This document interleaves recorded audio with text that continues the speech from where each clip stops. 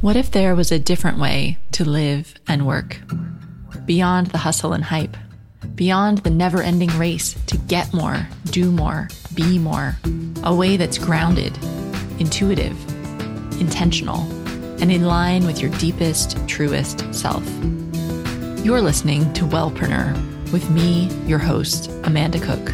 Together, we'll explore nature-based personal growth for high-achieving women. I invite you to plant your feet on the earth, slow down, tune in, and get ready to create a life of meaning and magic.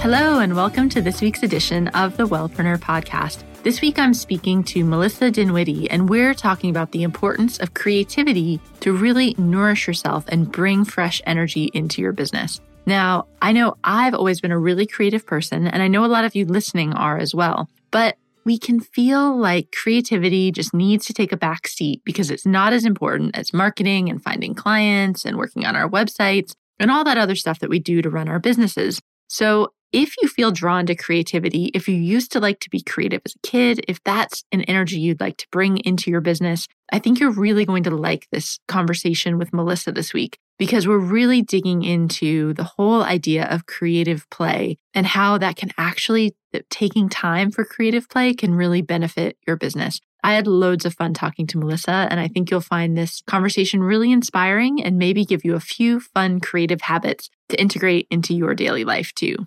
So I'm recording this episode a couple of weeks in advance because at the time you're listening to this, I've actually just moved to Hong Kong. So I have no idea what my recording facilities are going to be like. I'll probably still be jet lagged. So if you want to see what's going on in Hong Kong and all the natural health and beauty things I'm discovering and probably some amazing photos of markets, because I'm kind of obsessed with markets, definitely go follow me on Instagram. I'm at Wellpreneur, and I'm going to be sharing my journey getting settled in Hong Kong, definitely on Instagram really regularly.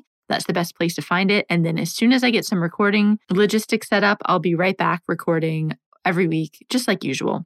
Also, don't forget, you can come over and we can talk about this episode in our Facebook group, which is totally free to join. It's the Wellpreneur Wellness Marketing Mastermind Facebook group. There's over 500 wellpreneurs in there. And oftentimes the guests from the week will pop in as well, so we can talk about the episodes. So definitely come over there and we can chat about online marketing and about creativity. Okay, let's jump into this interview now with Melissa Dinwiddie.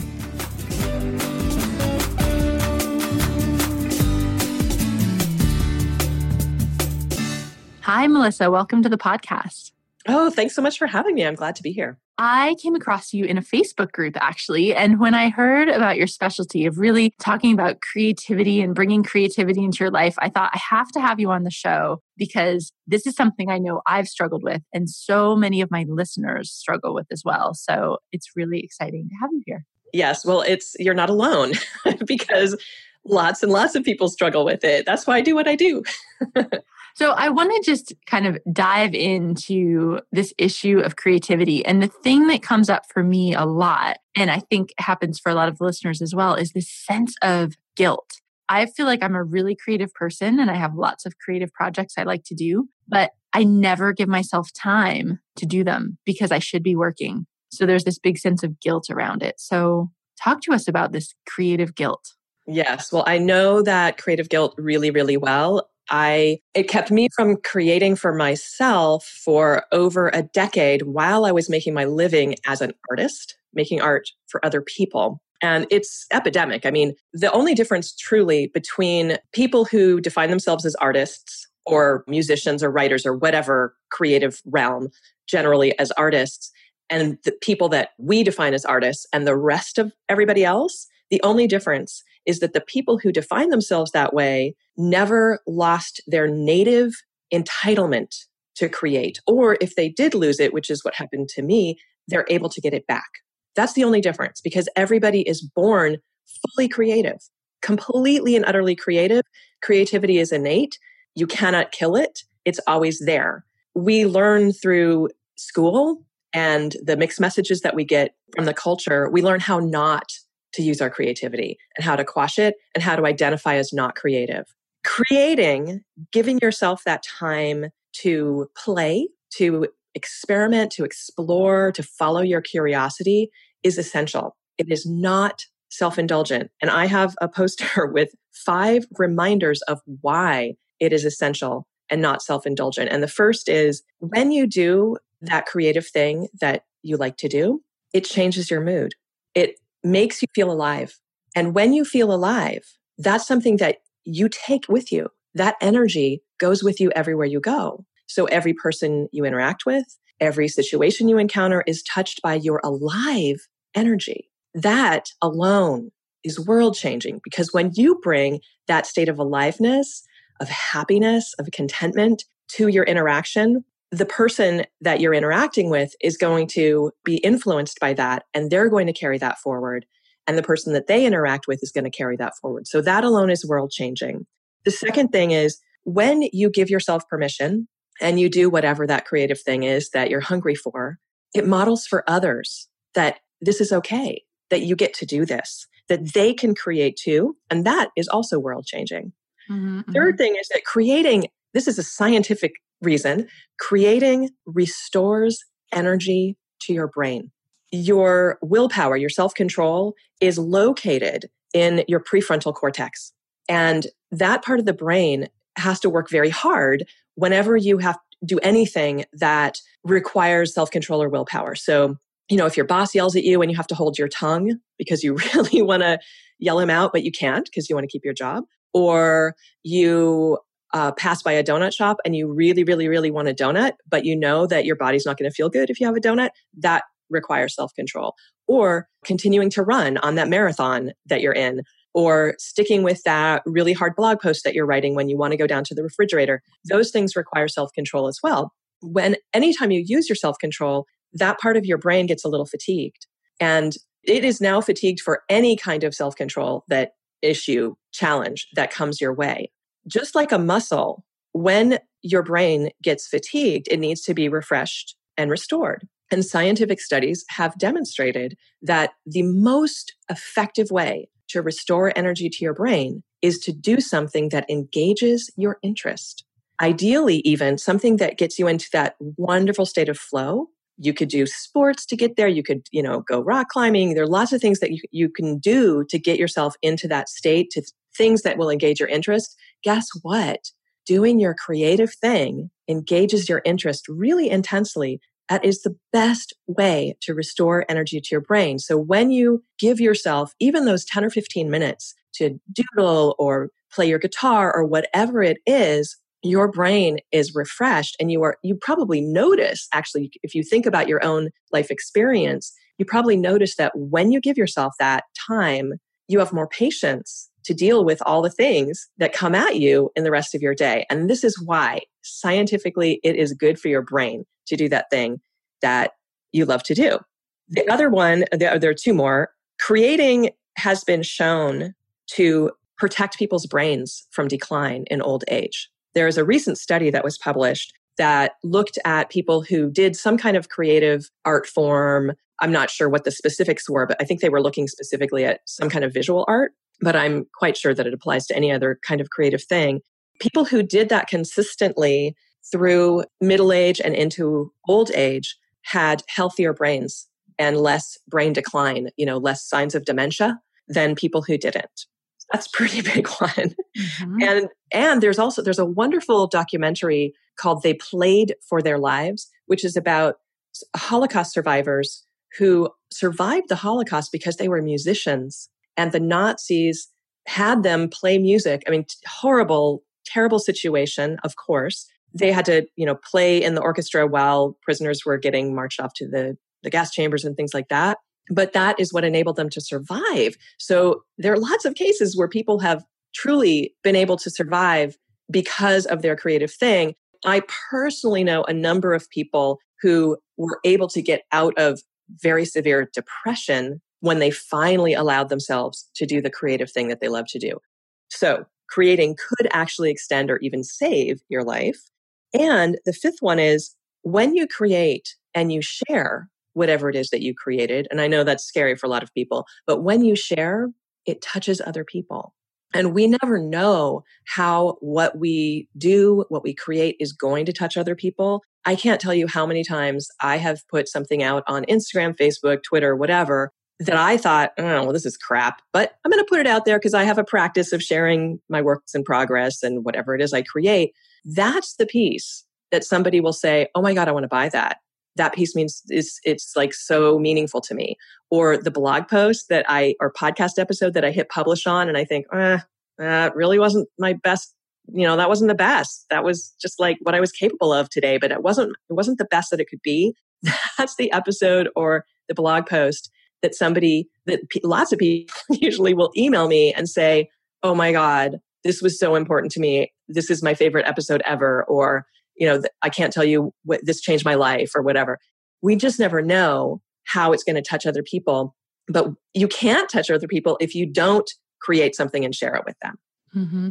And I think that's so true, what you said about how it almost re-energizes you and just refills your well, because it's just like, it's very similar actually to exercising. So we know we feel better after we exercise, but when you're stuck in the middle of that super stressful day, the last thing you want to do is take time to go outside or even to go outside and get fresh air and sunshine. And I know when I've got a really busy week, you always think, oh, well, the creativity, the artist date can go because that's not that important. But actually, if you take time for that, it does give you energy back for the rest of it. Absolutely. Yeah. And it's really tricky because when we're tired and stressed out, we're being run basically by our amygdala, our lizard brain, the impulse side of our brain that is just not willing to do the things that feel hard, like exercising or sit.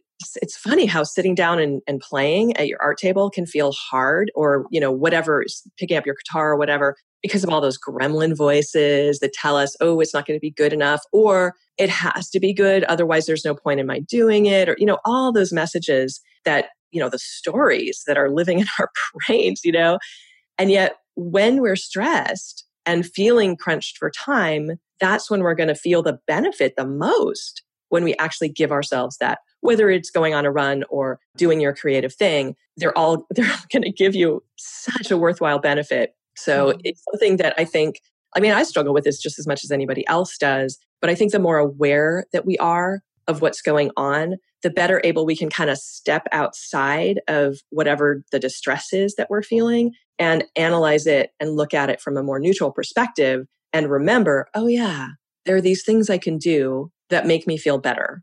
I'm going to do those. Mm-hmm. It's funny. I'm actually just rereading a book by Martha Beck, Steering by Starlight. And she's just the chapter I read, she was talking all about the lizard brain and how it's basically, it's that ancient part of your brain that's there to protect you. And it's just really fear-based. So it's just always trying to take like the safest way out. And so that's totally the voice that's like, oh my gosh, you have to work really hard or everything's going to fall apart and you can't take any extra time and just do the safest thing. And I think what you said, like when you can start to recognize that, and then you can almost take a step back and say, oh, that's just that's just my inner lizard talking because it's scared because I'm playing a bigger game or I'm trying something new or I'm not sure how this is going to work. And then you could kind of use other part of yourself to say, I know I feel better when I take time for myself. Yeah. And consciously choose to ignore the little lizard, have the little lizard go and take a little break for a while. Right. Exactly. Mm-hmm. Yeah. And it's a practice. I mean, it's challenging for everybody, but the more you practice it, the better you get at it. Really what it is mindfulness, which is one of the reasons why I'm a big proponent of meditation. I have a daily, ideally, it doesn't happen every single day, but a morning meditation practice, even just 10 minutes, because when I meditate, I am practicing the exact same skills that I need to keep me on track with whatever goals I have during the day, to keep me from, sliding into temptations and distractions. When I meditate, I'm focusing on my breath and my mind is made to think. So invariably, it's going to go racing off into some thought train. And the goal is to notice that and then to gently, lovingly just let go of that thought and bring myself back to my breath. It's exactly the same thing when I'm going through my day and I'm finding myself on autopilot doing something that's not healthy. It's the same exact function to step outside and go, oh, I'm noticing what I'm doing. Now I can make a choice to do something different. Mm-hmm. One thing I noticed that comes up, I don't know, maybe it's just a fact of Western culture, but we tend to value things that we get paid for. And so I think it can be Like one of the is something that came up for me when I was young, because I've always been very creative, is I used to dance a lot. But there hit a point when I turned about 16 and it was like, okay, am I going to be a dancer and be a poor artist? Or am I going to like basically put that on the back burner and like buckle down and like really go after a more academic route? And I think this happens, you can pursue a creative interest, maybe all growing up. Maybe you played piano or you did something else like painted. But then at some point you're like, okay, now it's time for me to actually work and support myself. And suddenly that creativity just doesn't seem as important or valued. I don't know. How do you still value that? Yeah. No, it's such a huge issue, particularly in Western cultures where, I don't, possibly other cultures as well, but we're so focused on money as an indicator of value and validation. And when I started my art business as a calligrapher and a ketubah artist making Jewish marriage contracts, which is the traditional part of every Jewish wedding ceremony, I started my art business back in the late 90s. And not long after I had finally come back to art as an adult, because I completely stopped doing any kind of art when I was 13, got stuck in the comparison trap, as happens to so many people. In the process of building up my business, I was so focused on, I have to make money from this. Everything I do has to make money. Everything has to make money, that I stopped creating for play, for fun, for joy. And I got profoundly stuck while I was, making a living, making art for other people to their that's crazy, because you were having creative stuckness, but you were an artist creating every day to make your living, but you still felt like you couldn't take the time to do it for fun. Yes. And in fact, my mantra was, I don't have time for this. I don't have time for this. I don't have time for this. And I don't know, it's not really a mantra, but that was something that was going through my head a lot. And I can't wait till I actually have time. I wish that I had time. I wish that I had time. Now, from the perspective of where I am in present time, I can look back at my younger self and realize, oh, wow, actually had nothing to do with time. Nothing to do with time. It had to do with fear, perfectionist paralysis. I wasn't allowing myself to play. And so much of it was that sense, that story, that false story, that if it wasn't something that I could sell, it wasn't worth my time, that it wasn't valid. It wasn't a useful, worthwhile thing for me to do. What I have since figured out is that the only way to avoid burnout is to give yourself, as a creative pro, you have to feed yourself. You have to give yourself that just for fun, just for play, just for exploration, time. I call it playing in the creative sandbox. I have this core metaphor for all of my work, which is the concept of the creative sandbox. The creative sandbox is that mental space where there is no wrong, where it is purely for the joy of it, where I have 10 rules. I have a creative sandbox manifesto with 10 quote unquote rules that I developed because I was so stuck and had such a hard time letting go of perfectionist paralysis, allowing myself to truly play. And I knew that is what I needed. So I developed these 10 rules to get myself back to that playful, joyful, creating space that I used to be in, when I was in nursery school and kindergarten. I had to set up rules in order to let go of that. I have to make money from it. It has to be good. It has to be whatever. I don't have time for it. That was the only way that I could get myself to do it. And it's been miraculous, really. And the Creative Sandbox manifesto and rules and the courses that I've created around it have helped hundreds, over 1,000 people get back to their creative joy as well.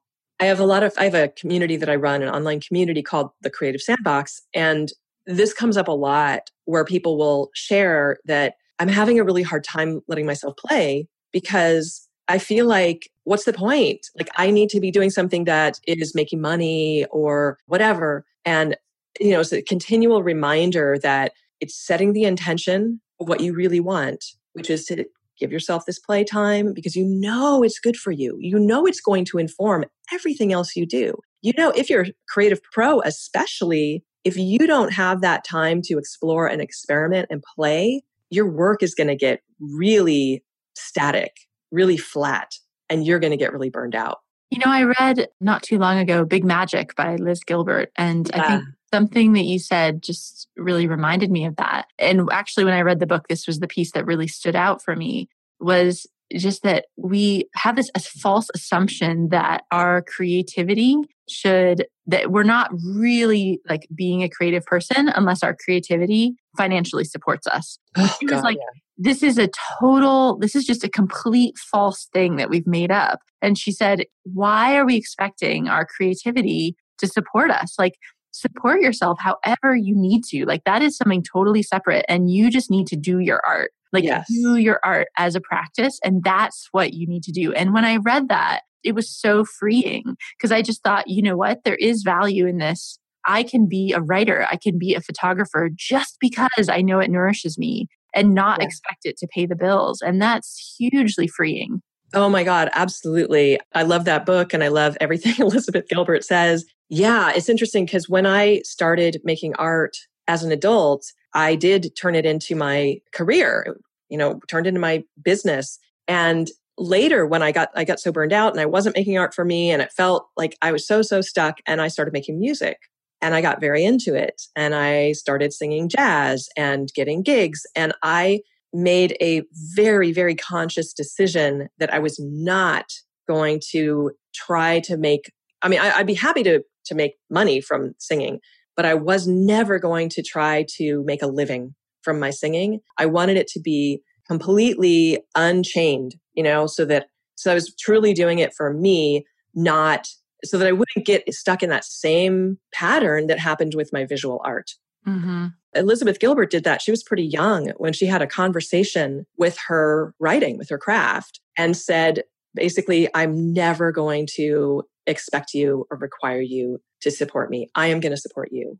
I mean, that's beautiful. That kind of gives me chills, actually, thinking of that, because at that point you're saying, I know that creativity nourishes me and you're committing to it and to make it a part of your life, and just totally disconnecting that from how you need to make money. So it just becomes like another fundamental element of your life. I think that's really beautiful. Yeah. Okay, so I want to ask you, so obviously creativity, we're like both on the same page. Creativity is so important and nourishing and refreshing and just invigorates everything else we do and inspires us, et cetera, et cetera. So what about in your life? How do you actually make sure that happens? Do you schedule it in? Like, how does it actually happen in your life? Yeah. So that has changed over the years, and I am a big believer in constantly tweaking. I talk a lot about being a detective and a scientist as you look at your life, looking at yourself under the detective's magnifying glass and under the scientist's microscope to figure out what is working, what is not working, what do you need to tweak. And the only constant is change. So things need to be tweaked a lot. Certainly in my case, I have a morning ritual. And for a long time, my morning ritual has a sort of a stack of activities that I do that are nourishing and get me set up to face the day. And for a while, I had my morning ritual, and then I would go to my art table and spend 15, 20, 30 minutes playing in the Creative Sandbox. And then back in August 31st, I started finally a real workout practice that I hadn't had for years. I have a treadmill desk, so I get some walking in every day, even if I never get outside. But I wasn't getting any real cardio, or I was feeling sort of slug-like. So I finally figured out a way that I could build a workout into my daily routine using streaming video things that surprisingly enough works for me. But the only way that I could make that happen was to build it into my morning. One of my mottos is, the thing I do first is the thing that gets done. And so I have this morning ritual, and I built the workout into the morning ritual. But now with the workout being, 30 minutes to an hour, sometimes more than an hour, the day is getting so late. And then I'd start to get very anxious about all the things on my list that I wanted to get done today. So I would bypass my art table and go straight to the computer. And the computer's gravitational pull is very strong. And once I'm logged on, boom, the day just runs away with me. So this went on for a couple of weeks, and I was realizing, oh my God, I am not making art. This is not okay. Something has to change. So I sat down and thought about, okay, how can I build a creative practice back? And specifically, I wanted to do some visual art because I'm also a musician and I do lots of different things. But right now I really wanted to focus on my visual art. And I thought, okay, I want to build it into my morning ritual. It has to come before the workout. The workout happens downstairs in the living room. The rest of my morning ritual happens in my bedroom. And my bedroom is kind of like this airlock chamber between me and the rest of my day. So whatever happens in my bedroom, even if I'm doing business planning or something, it feels like this separate space that's kind of sacred.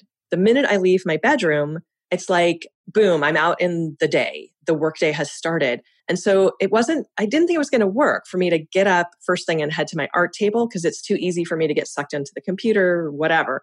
So I thought, okay, what can I do first thing in the morning in bed? And I thought, okay, you know what?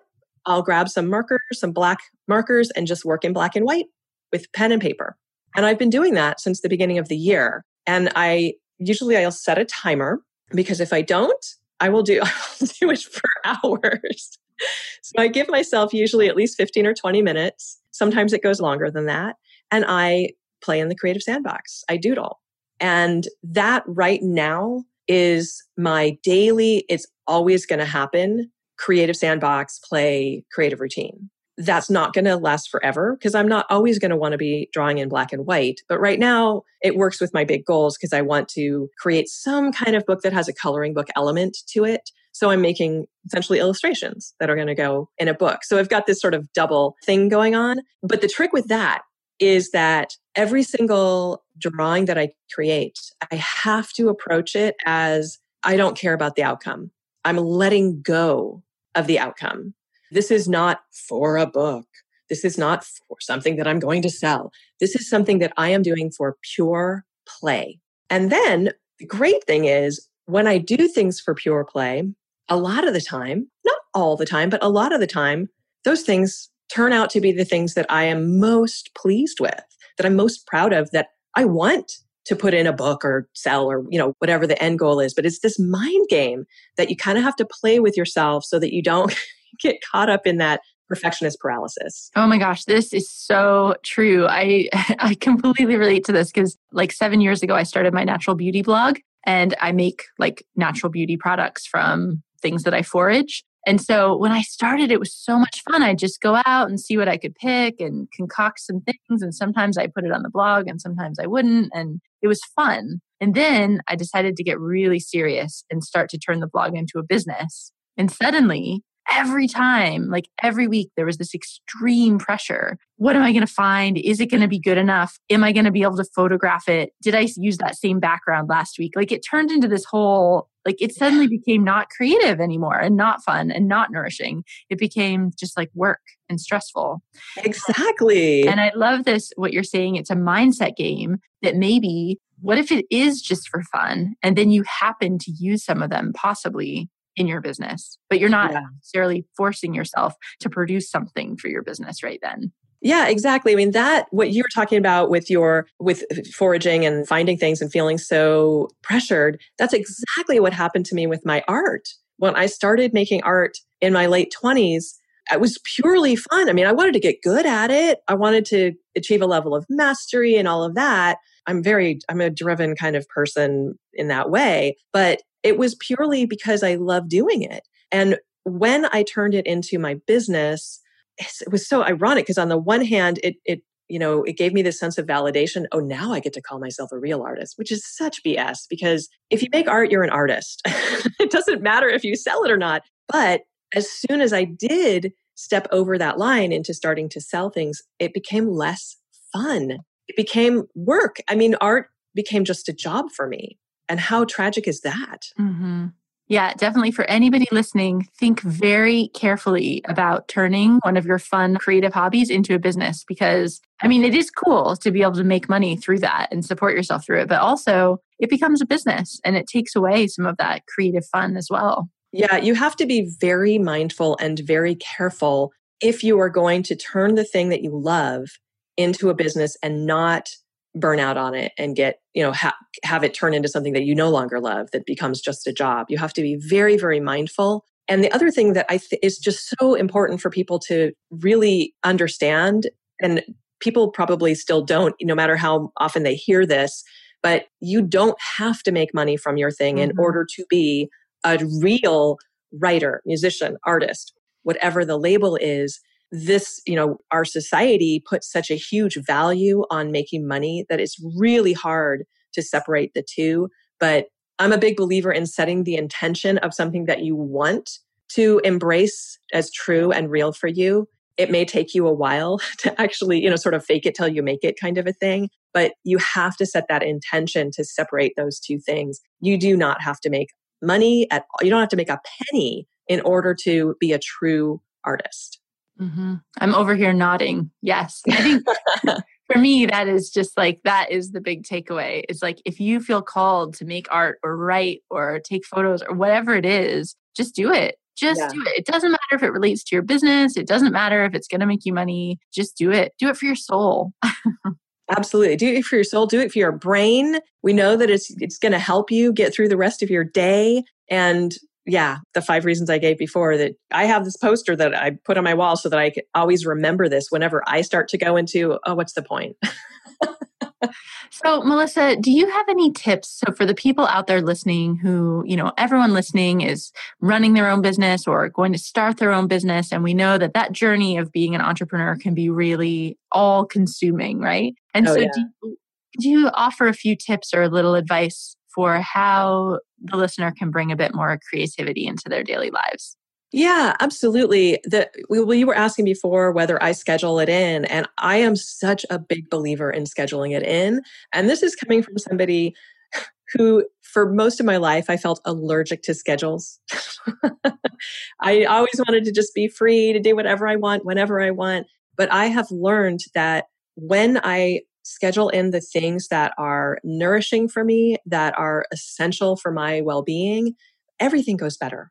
My whole life goes better. So whatever that thing is that you feel called to do as your nourishing thing that feeds you, truly schedule it into your day. And as I said before, the thing you do first is the thing that gets done. So wherever possible, schedule it early in your day. And if you're not able to do it first thing in the morning because you get up at 3 and have to go immediately to work or something like that, is there another first during your day that you can use? Like first thing after you get home, first thing after lunch, first thing after you drop the kids off for school, or whatever it is. Find that first thing time in your day and put the thing that is going to nourish you there. Ooh, I love that. I've never ever heard that. Is there another first time in your day? Because it's usually first thing in the morning when you wake up. But I love that. First thing when you get back from dropping the kids off, or first thing after lunch, or first thing when you get home from work. I think that's a lot more doable for people. Yeah, because it works for me to do it first thing in the morning after I wake up, but I work at home. I don't have to be somewhere. I intentionally do not schedule morning appointments unless it's something like this podcast interview that I really want to do. I avoid morning appointments as much as I possibly can because that is my sacred time. That's where I've scheduled all these things that make the rest of my life go better. But not everybody can do that in the morning. Not everybody has that luxury. So figure out what works for you. This is where you get to bring out your scientist's microscope and the detective's magnifying glass and figure out what's going to work in your life. Well, thank you so much. I feel like this interview just zoomed by. I know it did. And I've never had anybody on really talking about creativity. Well, way back in the beginning, I think, but it's really refreshing. And it's something that's really been on my mind with 2016 and what I wanted to cultivate in my life. So I really appreciate you being here. Melissa, can you tell us, I know you have a podcast and also your blog and some freebies. So could you tell us where people can get in touch with you if they'd like to come into your creative world? Yeah, absolutely. My website is melissa.dinwiddie.com, but that's hard to spell. So it's easier to go to livingacreativelife.com. That will redirect to my website. So livingacreativelife.com. My podcast is called Live Creative Now, which you can find on my website or do a search in the iTunes store.